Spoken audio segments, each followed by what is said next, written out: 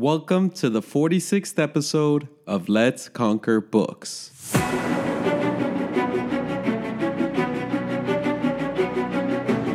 Hans Rosling, in his book Factfulness, said, "There's no room for facts when our minds are occupied by fear." In this episode, I talk about a quote by Jack Ma that reveals the power of empathy, which books are a great source to create and build empathy within yourself. So let's get into it.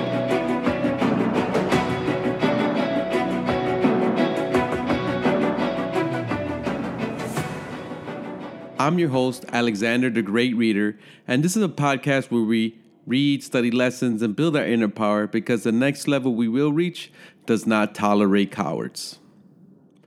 I was inspired to do this episode by a quote from Jack Ma. He is the founder and I think he's still the CEO of Alibaba, which is huge in China. He said, he believes no matter how smart machines are becoming, the world's biggest and most pressing problems will be solved not by machines, but by smart humans with the capacity for compassion, understanding, and of course, love. To Ma, this is the human secret weapon that will outthink machines and drive progress. So what I think is part of what he's saying is having empathy. And empathy is the ability to take the perspective of and feel the emotions of another person. I believe books are a great way to create empathy. The future is I don't want to say made easier, but a lot of jobs will be displaced. And AI is going to make our lives better in a certain way, but it is going to have some unintended consequences and some backlashes that affect a lot of our society, members of society. And I think that creating empathy is key to not only surviving, but thriving in an environment where AI is going to take a lot of the menial tasks. I read a book called Bullshit Jobs, touches on that. There's a lot of jobs that people do just because they have to pay the bills, but that they don't really necessarily like. So empathy is going to be key and is key to our futures, and books create empathy. I'm going to just mention some books that I've read that have created empathy in me. The first one is Just Mercy by Bryan Stevenson. What this book did was create an empathy towards injustice.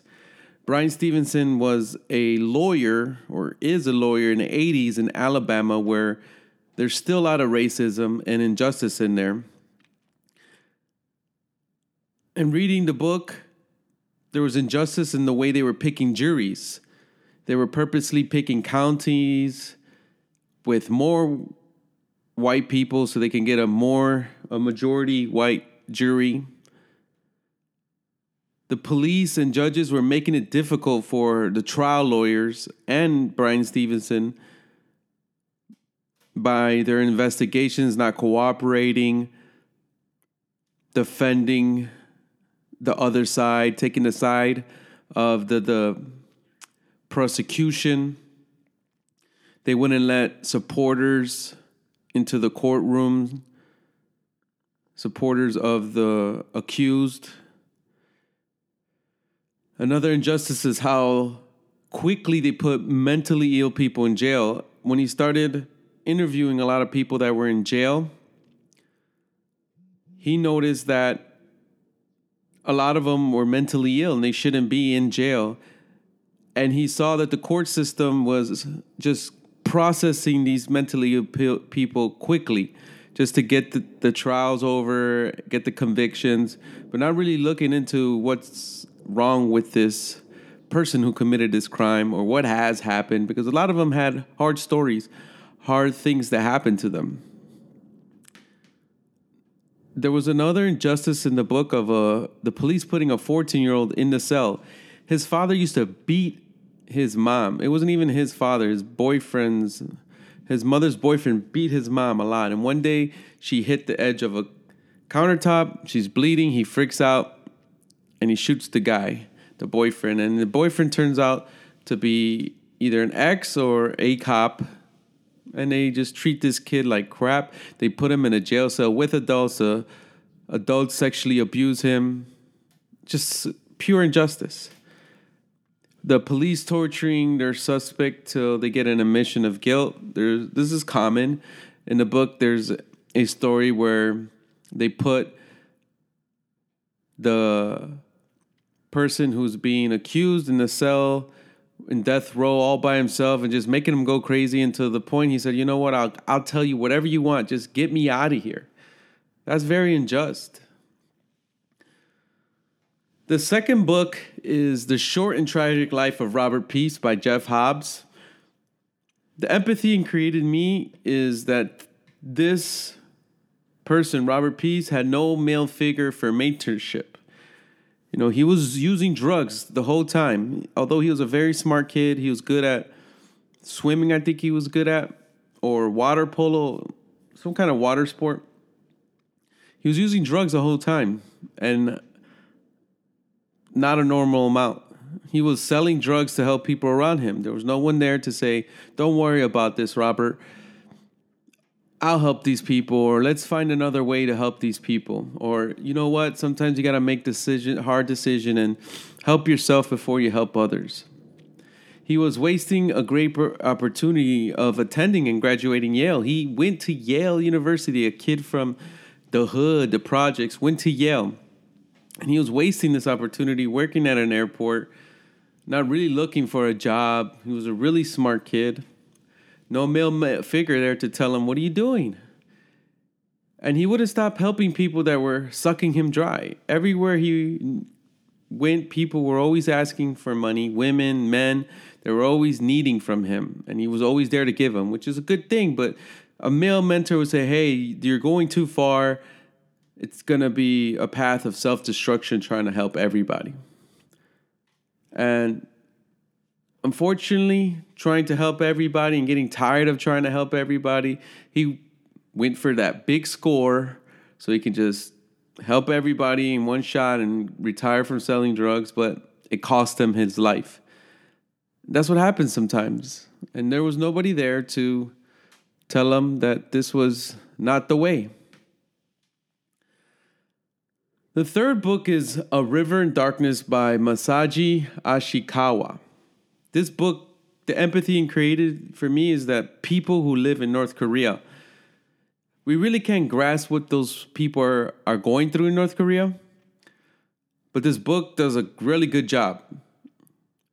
So he came from a father who was North Korean, who moved to Japan, and they kind of tricked them into moving back into North Korea.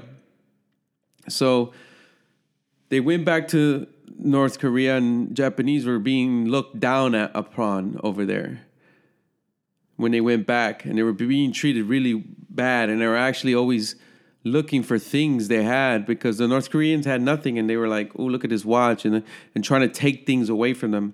They were always using them.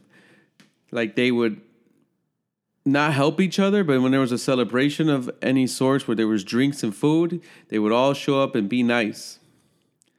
There was no food. The detail that this book goes to, how much these people were starving, is nuts. I don't even think it created a little empathy, but not enough, because these people are really starving there, and I feel, wow, I can't believe what these people in North Korea are going through.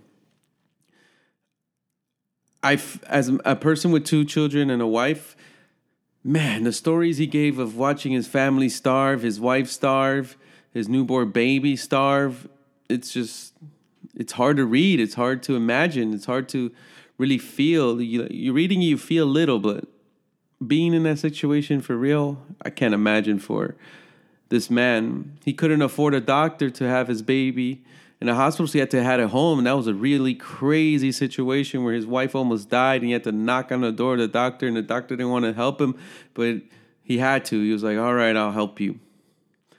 There was another sad story where his son, the one who almost died, And now he's grown up. He gets in a jam where they set him up. He's a young kid trying to work because that's all you can really do in our career is get this job that really only you work all day and you maybe 20% of your needs get met through this job that you work all day. And he gets in this jam where people set him up because they're stealing and now they're going to kill him. Just a bad jam. His son had to run away and his father was powerless because of the situation he's in. It sucks. And then he had to make this tough decision because he wasn't helping nobody. He couldn't feed himself. He couldn't feed his family. There were nobodies in this country. And he just said, you know what? I'm going to cross this river, which was a scary story in itself of what he did. Very crazy. And he made it through. And he's still trying to help his family get out of that situation in North Korea. Another book is Hiroshima by Jordan Hershey. This is an older book. It's a classic. And this created the empathy in me that people who experience that atomic bomb exploding in their community, it goes into a very detailed description of the trauma, what they see, of dead bodies everywhere they were going. They're crossing rivers and while they're paddling, they're hitting bodies and people's skin deforming, and the trauma of surviving something like that. Like now they have all these crazy health issues. They had to keep going with all these loved ones that have died. It's a very sad time of history that people went through a hard time. Another book is Bad Blood by John Carreyrou. This book I liked a lot, but it did create empathy in me. And this is more of a business true crime book.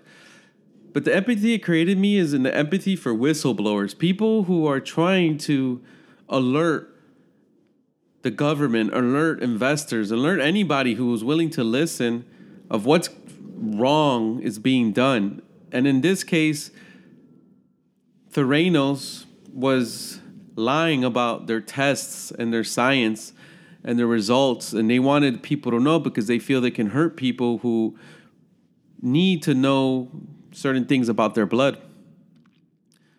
And Elizabeth was a nice person, very charming, but once she found out that you were going against her goal or what she's trying to achieve because you didn't believe that it was right or they were doing wrong, she turned on you and she became very evil and you just wanted to quit your job. And the person's just trying to do what's good for the end consumer.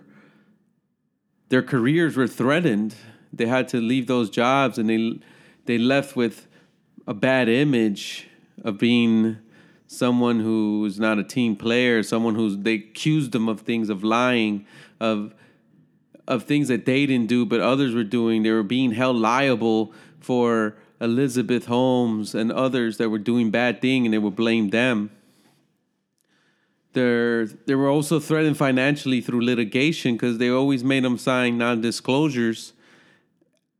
So anytime they would try to help and they see this company keeps growing and growing and they're starting putting these devices in Walgreens and CVS all around the country, they wanted to speak out, but the costs of going to court and fighting Theranos, who's giving lawsuits of violating their non-disclosures, would financially destroy them, and they didn't want to put their family through that.